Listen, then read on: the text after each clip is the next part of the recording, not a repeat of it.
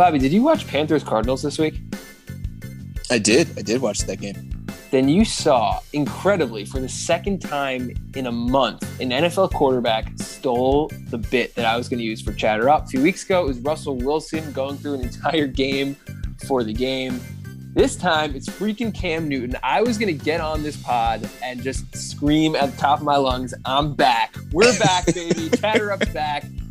And I feel like I can't do it now. Cam stole my thunder. He stole your bit, man. I think you need to we need to get him on here to hash this out. Him and Russell Wilson. We'll have a nice conversation. We'll hash it out. Yeah, we need to find a good attorney who can trademark this stuff for us. If you have one, let us know. But in the meantime, we'll talk Cam and his return to the NFL and all the big storylines of Week 10, the emergence and the rise of the New England Patriots, maybe the reincarnation of the Chiefs. Are they back? We'll talk about it. The enigma that is the AFC North, Bobby's favorite event. I'm talking about of the last 6 weeks, and that includes the birth of his child, Washington beating Tampa and Tom Brady. I don't know if it gets any better than that for Bobby. Russell Wilson in Seattle. We'll talk some NBA, and maybe most importantly of all, bring back an oldie but a goodie. Could it work, Bobby? One thing is for sure, this episode absolutely 100% positively works. Jared, I'm in the midst of what will be a week-long raging party in celebration of Washington taking down Tom Brady. If you are somebody who would like to join me in that celebration, please hit us up on Twitter or on Instagram at chatter_up. Shoot me an email at chatteruppodcast@gmail.com. And of course, rate, review, and subscribe. That is what is most helpful. We super appreciate it. Jared, are you ready to join the party? Because we got a long way to go. We're back. Let's do this thing, man, and let's chatter up.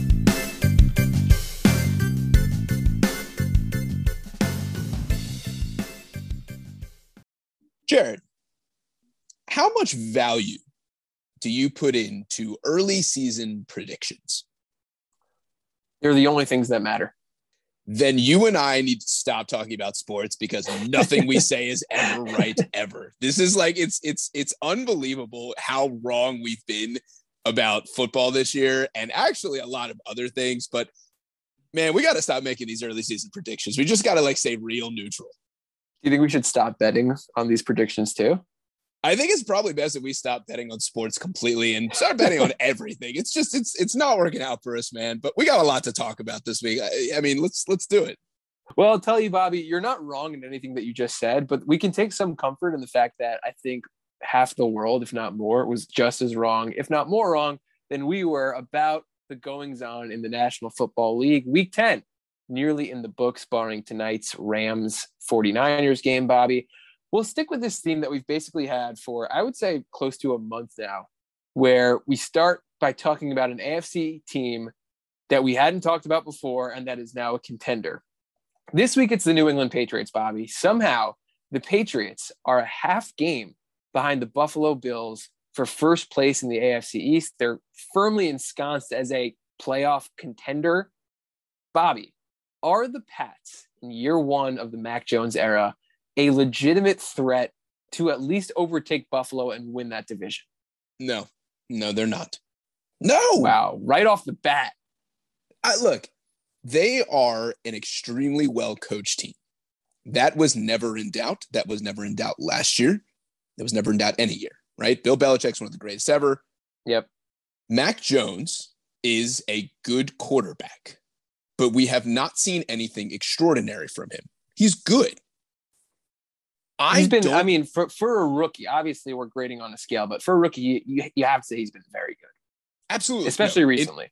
For the rookie class, he's been great, and he might even win offensive play. It's going to be Jamar Chase, but regardless, let's see what happens, but I wouldn't bet on him winning offensive player of the year, but he might win rookie, whatever. There's a whole bunch of things he could win. He's been great for a rookie. In comparison to other quarterbacks, he's not in the same league as Mahomes. He's not in the same league as Aaron Rodgers. He's not in the same league even as Russell Wilson, who just got shut out. He's not on that par yet. The team is good.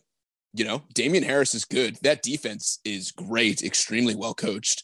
But if you're asking me if they go up against Buffalo, if they go up against Baltimore, if they go up against Kansas City, do I think that they're going to win? No, I don't. They beat an injury-riddled Cleveland team, thrashed them, but beat an injury-riddled Cleveland team. When push comes to shove, are they in that elite category? Not yet. Let's see what year 2 brings for Mac Jones, but not yet. Just to put on record, though, they lost to Tampa in a game that was exceedingly close, we know. They lost to the Cowboys in overtime. So it's not like they are, this middling team that's losing more than they're winning. Obviously, it's not just that they're winning games, even the games they've lost. And you'd expect as the season goes along, they will continue. Mac Jones will, I don't know if I can say continue to get better, because it's not like he's, going to end the year as the new Tom Brady. But, the more comfortable he gets, in theory, the better he can continue to play. The defense has been great. So can you see them winning more than one playoff game? Probably not. It's so hard with a rookie quarterback. It's just, you don't really see that very often. And as good as Mac Jones has been, I don't see him as this transcendent player that's all of a sudden going to, in year 1, take the Pats to the Super Bowl. And that's what I'm saying. Not yet. It doesn't mean it's not going to happen. If I had to bet on Mac Jones winning a Super Bowl ever over under half a Super Bowl, I'm taking the over, absolutely. Wow.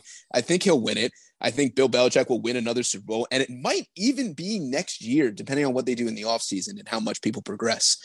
I just don't think it's this year. I don't think they are good enough yet. Now, however, when we talk about good enough teams, Jared, you and I refuse to throw in the towel on the Kansas City Chiefs this year. We have refused. This week, we were rewarded for our faith in the thrashing that they gave to the Las Vegas Raiders on Sunday Night Football. Patrick Mahomes throwing for 400 yards, 5 touchdowns, his 3rd such game in his career, tied for the most ever, and he's only 26. Jared, the Chiefs back? I'm not ready to say they are back as the Chiefs. They are legit the Chiefs again. I need to see it at least for another week, because they've basically gone through, it's more than a month now, 5 or 6 weeks where they just looked broken. And it's not to say that these guys are over the hill, right? Obviously, Mahomes is not over the hill. He's in year 4? Over the hill, Tyreek Hill. I see what you did. Nice. See what you did there. Tyreek Hill, definitely not over the hill. Travis Kelce, I don't think he's over. You want to say he's on the back end of his prime, maybe, but he's still in that prime period. He's not going to just, I refuse to believe he's just fallen off the cliff. So it's not a question of that. It's more they have to do something to show us they've corrected these flaws. One game against the Raiders is, especially the Raiders situation, it's just weird because they're 5-4. Overall, they've been obviously a pretty good team. They were playing really well. They won the week after the Gruden thing, and we were like, wow, the Raiders, that's pretty impressive. And then obviously of the Henry Ruggs thing, which off the field is way more important, but nonetheless, they come back the week after, they lose to the Giants, who neither of us think are very good. And then this week they get absolutely roasted by Kansas City. I just have to see Kansas City do it again to say okay, the Chiefs are back to being the top dogs, or at least 1B in the AFC. But do I think they're going to get there? I do. Bobby, we've talked Chiefs, we've talked Pats. You've mentioned the AFC North a number of times, the Ravens, the Browns. You talked about Jamar Chase. Well, that division is maybe the most confusing in the league. You have the Ravens at 6-2 going to Miami on Thursday night, looking like maybe one of the best teams in the league, maybe the best team in the league, and they lose to the lowly Miami Dolphins this week. You have Cleveland coming off a really impressive win against Cincinnati, get absolutely destroyed by the aforementioned Mac Jones and the Pats. You have the Bengals on bye this week, so nothing to say about them. But after as good as they looked a few weeks ago beating the Ravens, we talked in the past, they lost to the Jets and then got destroyed by the Browns. Then you have the Steelers, who granted didn't have Ben Roethlisberger, but still to tie at home to the Detroit Lions, I just don't really know what more there's to say. So at this point in time, Bobby, week 10, who do you see as the front runner to win that division? I don't know, man. I literally started this by saying I don't want to do predictions anymore because they're just always wrong. So if they're always wrong, then I should probably choose the team that I want to lose. So I'm picking Baltimore. I think they're the most talented. I think despite their loss to Miami, which the game was actually never close, which is super weird, especially with their backup quarterback getting hurt, right? Jacoby Brissett goes down, and then they replace him with their starting quarterback who's hurt. Yep. It was very weird. The whole thing was weird, and they killed him. I guess it's Baltimore. I think Cincinnati will make a run for it. I can't see a world where Pittsburgh wins this division. It just seems unlikely to me. Cleveland, I don't think is out of it. If Chubb and Hunt come back and that team runs through them as it should in the offensive line, then the team's still good. I don't, they got blown out by the Pats, but again, it's one game. Name me a team in the NFL right now who's a contender who hasn't had a bad loss. I can't name one. Even Dallas, right? Like Dallas got wrecked by Denver. So I'll take the Ravens with the caveat that it could be anybody. And I'm like hedging my bets, but that's the truth. I could see literally each one of those teams pulling it out. I'll take the Ravens as having, I guess, the best player in that division. Before we switch to the NFC, though, Bobby, we have to talk the Lions for one quick second. We have to go back to the tapes because I don't know if you said the Lions will not win a game or the Lions will lose every game. So if the Lions finish 16-1, will you have been right? Can you take a victory lap, Bobby? I mean, I'm going on your word here, your honor. So I feel fairly confident what I said was the Lions will definitively not win a game and go 0-17. So I kind of So you did both. I think I did both. If we have to go back and check, but I'm just saying 0-8-1. I have no idea who they're playing the rest of the way. There's only 8 games left. Can they pull one out with Jared Goff at quarter? I'm going to take a victory lap, man. If they go 0-16-1, I'm taking a victory lap. That's a win for me. But as speaking of wins, Jared, my Washington football team has a signature win. And they did it against the guy who you and I both know sucks, Tom Brady. Washington pulls out a 29-19 win, finishing the game with a 10.5-minute, 19-play, 80-yard touchdown drive that drained pretty much the entire fourth quarter to cap it off on a 4th and goal that Antonio Gibson runs in to seal the game. Jared, are you more impressed by Washington or more disappointed in Tampa, Tom? I will answer that question, Bobby, but I want to ask you a quick question first because it's now clear based on last year's playoff game where he almost pulled it out and yesterday's win. Taylor Heinicke clearly owns the Tampa Bay Buccaneers. He owns Tom Brady. I mean, he is this new generation of quarterbacks, Eli Manning. So if you are the Rams, Bobby, and you have to get through the Tampa Bay Buccaneers, are you calling up Dan Snyder today and being like, all right, Stafford for Heinicke, let's get it done? I don't see any other way, right? Like, Brady's kryptonite is Taylor Heinicke. You're right. He's the new Eli Manning. So why would you not put yourself in go ahead, make the trade, even trade anyone else, keep Stafford, play Stafford for every other game. But then when you play Tampa, you play Taylor Heinicke and you win the game. Noted. Okay. Now to your question. I'm going to give you 2 answers here. I'm more disappointed in Tampa because Washington stinks.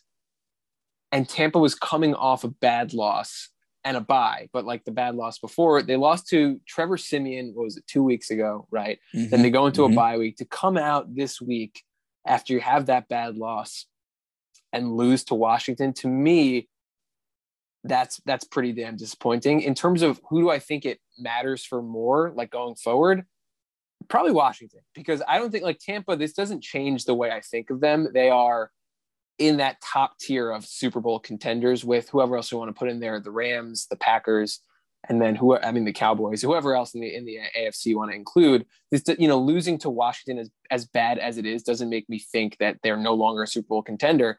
Washington, it's tough because they lost Chase Young, so that's obviously a huge blow to them. But look, they're 3-6.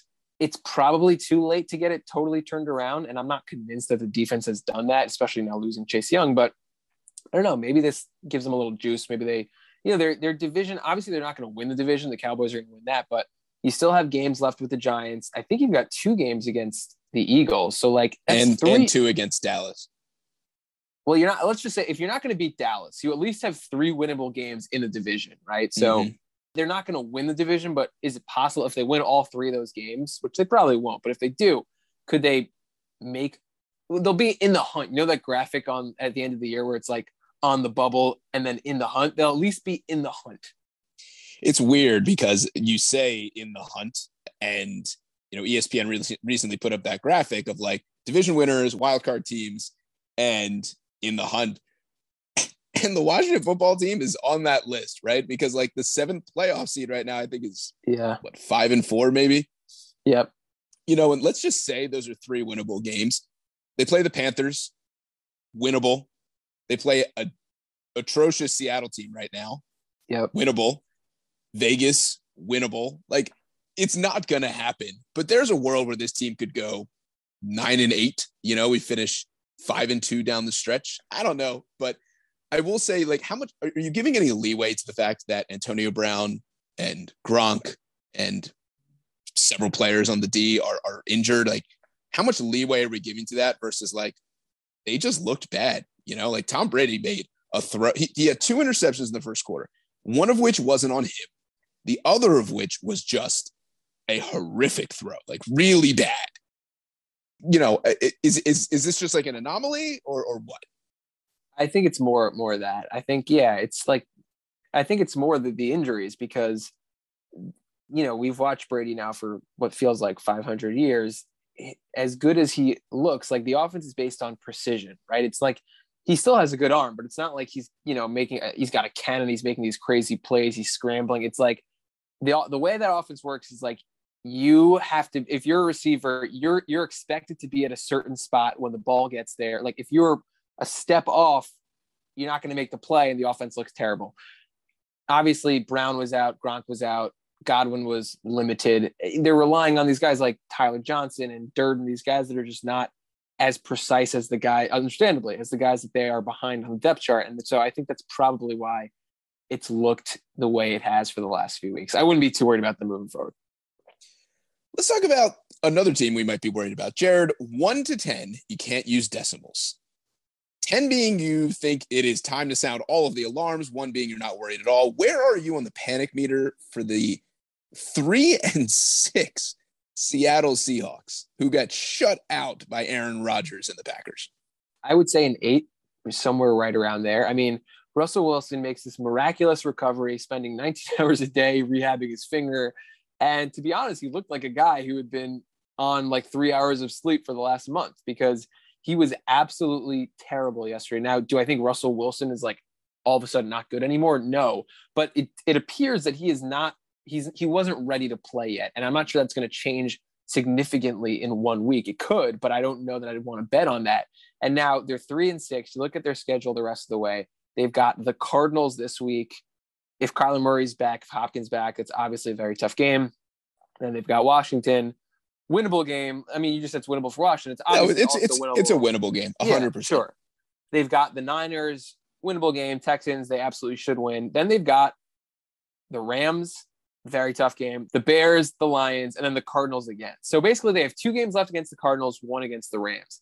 If they lose all 3 of those games, which is very conceivable, you're talking about at best an 8-9 team that could sneak them into the playoffs, but there's no guarantee they're going to do that. And even if they do, at 8-9, are they a legitimate threat to do anything? Probably not. And then, my panic is not just for that. It's for this after the season. Like they just went through this whole ordeal with Russell Wilson. If they go 8-9 and miss the playoffs, is Russell Wilson just sitting back and being like, oh, it's cool, run it back next year? I don't know. It probably puts more pressure on them than he even put last offseason to get traded. So we're looking at what could be the end of this entire regime, this era of Pete Carroll and Russell Wilson. Which is why I think your number is low. I think the number's 10 because I totally agree with you. If we say that they lose both games to Arizona and LA and they win out, they're 8-9. I don't think 8-9 is good enough to make the playoffs in the NFC. It's just an opinion. It could be wrong, but I'm going to say that it's not. So they don't make the playoffs. They have a middle of the road draft pick and you have a quarterback. No, they don't have the first pick. Their first round pick is traded to the Jets. That's right. So, I mean, what are you left with? Yeah, no, it's a 10. I am freaking out if I'm a Seahawks fan right now. This is bad. You know who else was freaking out yesterday, Bobby? Cam Newton in his return, not just to the NFL, to the Carolina Panthers, and what was undoubtedly the best story of the week. Because, Bobby, I mean, we'll incorporate another segment in right here. Tell me I'm wrong. The NFL is more fun when Cam Newton is playing. Yeah, no, I agree. The NFL is absolutely more fun. He's also just like an anomaly in terms of an athlete, right? Very few people can do what he does, or at least what he did. And it was very, very, very cool to see him come in, like very first play, get a quarterback run, and just plows his way into the end zone. That was really cool. That was fun. I'm rooting for him. I'm rooting for Carolina, not this coming week against Washington, but after that. Although it's going to be fun, right? You got Cam and Ron Rivera. It's going to be interesting. It's funny because, like, essentially he could be like Derrick Henry, but like able to throw the ball. Obviously, I don't think it's going to happen now because I think his days as an elite quarterback are done. I think we've seen that the last few years, but like, there's nothing scarier. If you are the opposition, there's nothing scarier than like you're down at the goal line and Cam Newton is coming in to like run the offense. Like I still have no idea how the Panthers were ever stopped inside the 5-yard line with Cam Newton at quarterback. It's crazy. It's unbelievable. I'm rooting for him. Jared, we're going to run a very quick rapid fire. I'm going to ask you questions. Hit me. You ready? Do it. Suns have won 8 in a row. Real contender in the Western Conference? Should I do it again, Bobby? Should I be that same guy as I was last year? No, I can't. I mean, look, they made me eat my words last year. They went all the way to the NBA Finals. They appear to be on that same track this year. Yes, they are. As long as their big guys are healthy, as long as Chris Paul is healthy, as long as Devin Booker's playing for this season, we'll see what happens beyond with DeAndre Ayton. But for this season, they are 1,000% an NBA Finals contender. Bobby, we talked about your Washington football team with the big victory this week. We haven't spent a lot of time on your Washington Wizards, probably the best surprise so far in the NBA. Are you more impressed by what the Wizards have done or disappointed in what the defending champion Milwaukee Bucks have done to this point? Yeah, if we can agree that like you can't really get a feel for a team until at least like 25 games. You know, the Wizards are 9-3, the Bucks are 6-8. I'm more impressed by the Wizards. The Wizards completely again overhauled their roster in a big trade for Russell Westbrook, bringing in guys like Kyle Kuzma, Montrezl Harrell. You know, and they have guys other than Bradley Beal that can score, and it's showing. You know, they even won a close game with a pretty good 9-5 Cavs team this year without much contribution from Bradley Beal. Yep. That's pretty big. I'm going to take a flyer on the Wizards and say I'm more impressed by them than they are disappointed in the Bucks. I think the Bucks will figure it out. And finally, Jared, early season favorite. If you had to pick the finals right now, who is it going to be and who wins? It's going to be, and this would be great for the NBA. They would love this matchup. It's going to be Brooklyn and Golden State. Durant going back to Golden State to beat the Warriors. Steph Curry trying to do what would be an incredible achievement, win a championship pre-Durant, with Durant, and post-Durant. I think he would cement himself, if it happened. He's like cementing himself as like literally one of the all-time greats. That's my pick for right now, Bobby. Jared, you and I have had a lot of creativity on this podcast. We've come up with some segments that have worked and some that have been, you know, total train wrecks.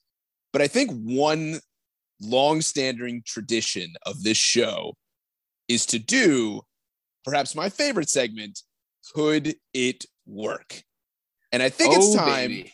I think it's time we bring it back, man. I think I got a good one that I think is at least worth discussing. Now, maybe you'll tell me I'm crazy, but I think it's one worth discussing. Are you ready for this? I've been itching for a good Could It Work for weeks now. So yeah, lay it on me. Okay.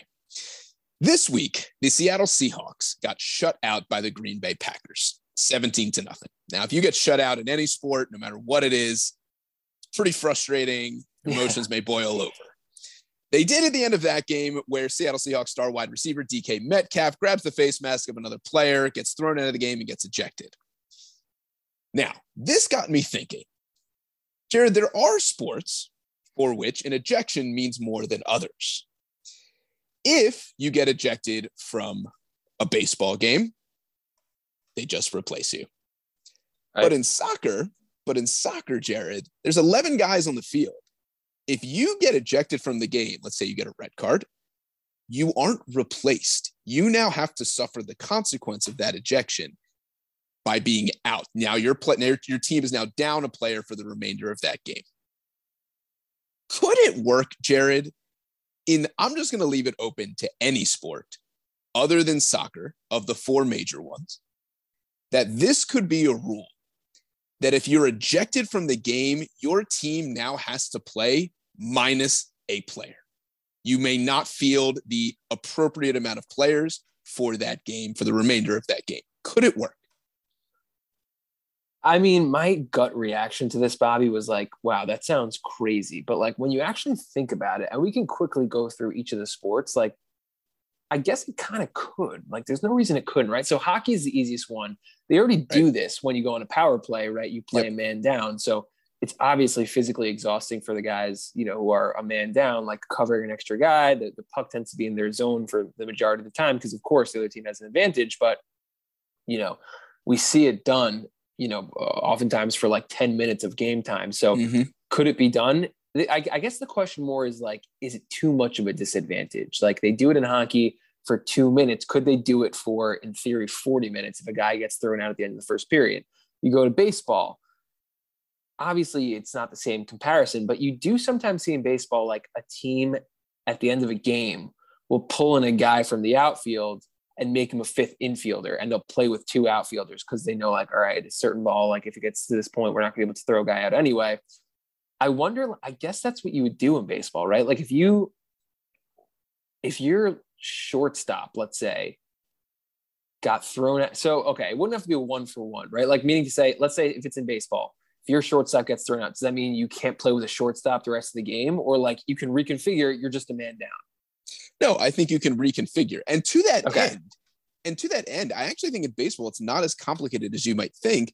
If you play with a man down, then at that point, I would keep my three outfielders and just play basically a shift every hitter, right? Like if it's a left-handed hitter, then you have your first and second baseman. Yeah. And you got your left-sided infield. It's just a shift every batter. Yeah. No, you're right. I guess that they kind of do that, or like, yeah, they right now, essentially they challenge all these guys to hit it where like to hit it the other way anyway. And very few of them do. So I guess that is pretty doable. And you know what? It's kind of crazy, but like in a certain way, I guess like in one game, it wouldn't matter. I was going to say like I'm not going to say you have an advantage, but like if you only have to get Mike Trout up like once every 8 guys instead of once every 9, you might get an extra at bat. Like it's not the worst thing in the world, right? Football's the one, like when I first thought about it, because this is obviously the example that was Metcalf, I was like, how would you do this on defense? Like you'd have one guy constantly open, but then it's like, no, if you can reconfigure, so like let's say you lose a defensive back, you just play with one less D lineman and you insert a defensive back. So instead of like, if you normally rush with 4 guys on the line, you'd only have 3 guys rushing, and you'd have like, you still 10 guys on the field, but you know, between linebackers and D-backs, 7 guys, 3 linemen. Obviously, like it's going to hurt you because you're not going to get as much pressure on the quarterback, but you still have enough guys to cover. It's not, you know, you have to have multiple ejections before that became an issue. I actually think, interestingly enough, the biggest issue on any sport is in the NBA. Yeah. Right? Like if you're constantly playing 5-on-4, it's going to be almost impossible for you to win that game. Like it's not going to happen. In baseball, if you have 8 guys at the plate, you can find a way to mash. Like you could theoretically out hit your opponent. Yep. In football, I completely agree. It shifts, right? You may not get as much pass rush, but like there's a world where you can win that game. In hockey, I also agree with the same. If it's 5-on-4 in the NBA, you're playing zone the whole game. They're going to dissect the zone. Like you just throw a guy, your big man, in the middle there, pass it out to him. You play inside out ball, and that's You're probably very difficult to defend. Unless you have like 4 Draymond Greens, it's very tough. Exactly. It's going to be nearly impossible. But like, I will say, we saw this. You would know this probably better than me because you're more of a college basketball fan. I remember, wasn't there a game a few years ago where like when Colin Sexton was on Alabama that they had to, for whatever reason, I don't remember what the story was, that they had to play a portion of the game 4-on-5 and like they actually won the game. I got to look it up right now. Go ahead. I'm going to do some research here. It's a great question. I mean, like I think this is more doable than I think maybe initially given credit, right? Like it decentivizes, you know, doing absurd things to get yourself ejected, to get yourself ejected, excuse me. Whether that means, right, in football, you know, stomping on a player while he's down, you know, or in baseball, like freaking out at the manager or something other crazy. Now, some may say, well, that makes it, that's taking away the energy and whatever, and it gives too much power to the referees. But I would argue that it even creates a more fun atmosphere. Like, how cool would it be to watch any of these sports knowing that that team's a man down? Like, all the different packages that they could throw out there, all the different formations. I think that this could add a really fun element to things. And I think it would make the most interest in, like, baseball. And I would even go as far as to say that, like, if the manager gets ejected, then, like, you're down a player and you just have to, like, figure it out. Like, I would love to see that. You get, like, it doesn't matter, right? Like, Joe Girardi goes out there, he's arguing balls and strikes, and the umpire's like, you know what, forget it, I'm throwing him out. He throws him out. Now you got to figure out what to do, right? You got 8 players. How do you play them? Like, that'd be so fun to watch. No, you know what? It does intrigue me. The idea, it's funny because, like I said, when you first proposed this to me, I'm like, no, it really, like, it sounds crazy. How could you ever? But, like, they do. Why should soccer be so different than the rest of them? Like, You would think, I get it's like a much larger field. So, like, but in theory, that's almost worse because you have, like, more ground to cover with one fewer guy. I want to point this. I want to go back to this because this is what I was just talking about. This is crazy. This is a few years. It was 2017. Alabama was playing against Minnesota, and there was a brawl in the game. So the entire bench, Alabama's entire bench got ejected. So they had 5 players eligible to play. One guy fouled out, and then one guy got hurt and couldn't play. So they were literally down to 3 guys. They played 3-on-5 for the last 10 minutes of the game. They were down 11 when that started. And they cut it down. They ended up losing the game. Is it 89-84? So, like, That's they actually insane. outscored the team. Minnesota's a Big Ten team. Like, that's a legitimate team. It says with 12 minutes left, Alabama was forced to play with just 5 players, but then 1 minute later, a guy fouled out, and then another minute later, a guy got hurt. Yeah, despite being absurdly shorthanded, the Crimson Tide outscored the Gophers 30-22 with a 2-man advantage to cut the lead to just 3 points with over a minute to go. They didn't complete the comeback, but that is nuts. Listen, we usually end these segments by, going, 1 to 10 on enjoyment and entertainment, and 1 to 10 on, like, is this actually doable? You know what, man? Maybe I'm biased. I'm giving it a 10 out of 10 on both. I think this is a win-win on every level. I don't know what the downside is, and maybe I'm just, like, overexcited about this. Like, can you identify what's the downside here? The downside is it too punitive? Now you're saying to me soccer does it, but, like, and I get that. I mean, it might still be too punitive for soccer. So, like, in the NBA, if a guy gets, let's say you get a flagrant 1, which is, a hard foul, but not necessarily something you need to get thrown out of the game. And then you get a technical for arguing with a referee. So you've got 2 technicals, you got to get thrown out of the game. Should your team be forced to play? Like, if you're saying to me, this is like a scenario where a guy punched another guy in the face, should his team have to play 4-on-5? Like, I could hear that more than saying, like, all right, in a situation where, or like in baseball, you're a relief pitcher. You come into a game where your team already got warned, and it just slips and you hit a guy in the butt. Like, you clearly weren't trying to hit a guy, and now your team has to play down 1 player. Like, it's probably too punitive, but that doesn't mean it wouldn't be fun to watch. Okay, so all right, so 1 to 10 on the entertainment and the realistic scale. Entertainment, I would say I'll give it an 8. I'll give it an 8 because, like, I just worry, like you said, in the NBA, it would be hard. Like, essentially, it feels like the game's over. I know I just told this crazy story about Alabama, but, like, how could you actually win playing 4-on-5? Like, 99% of the time, you're going to lose, right? And then in the NHL, say, like, baseball, you're right. Baseball's the one that maybe you can get away with it, and football to a degree. Hockey, though, like, to play a man down, it's so physically tiring to do that for 2 periods worth. Like, it's for 5 minutes, you can do it. For 40 minutes, that's really tough. Realistic, will they ever do this? No, there's no chance in hell. There's no, I mean, me and you will be on a roster, an NFL roster, and putting up numbers before this actually happens. Oh, Jared, you know what, man? I'm going to hold out hope. I don't want to kill your dream. I love it. I still think it could work.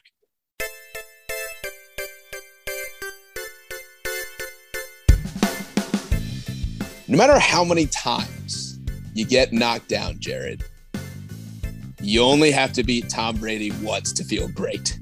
And that is what Washington did. That has no relation to anything that I'm about to say, but it is important. that we remind ourselves this every week. I'm going to make this a weekly bit. It's important. Jared, this has been great. I've had a blast. It's been great. We even had Could It Work come on. I mean, come on. This is the creme de la creme. Next week's going to be great. Don't miss out. Doesn't get any better than this, Bobby, except for next week, maybe. Keep coming back. Keep listening to Chatter Up. Thank you for all of you who have already rated, reviewed, and subscribed. Thank you for all of you who have sent feedback. It's been a while, though, so if you have done it, and you haven't done it in a while, get in touch with us. Thank you for all of you who continue to listen. And most importantly, thank you to you, Taylor Heineke, for doing the Lord's work yesterday. Love it. He is the greatest. Jared, I'll see you, and I will see everyone else next time, next week, on the next Chatter Up.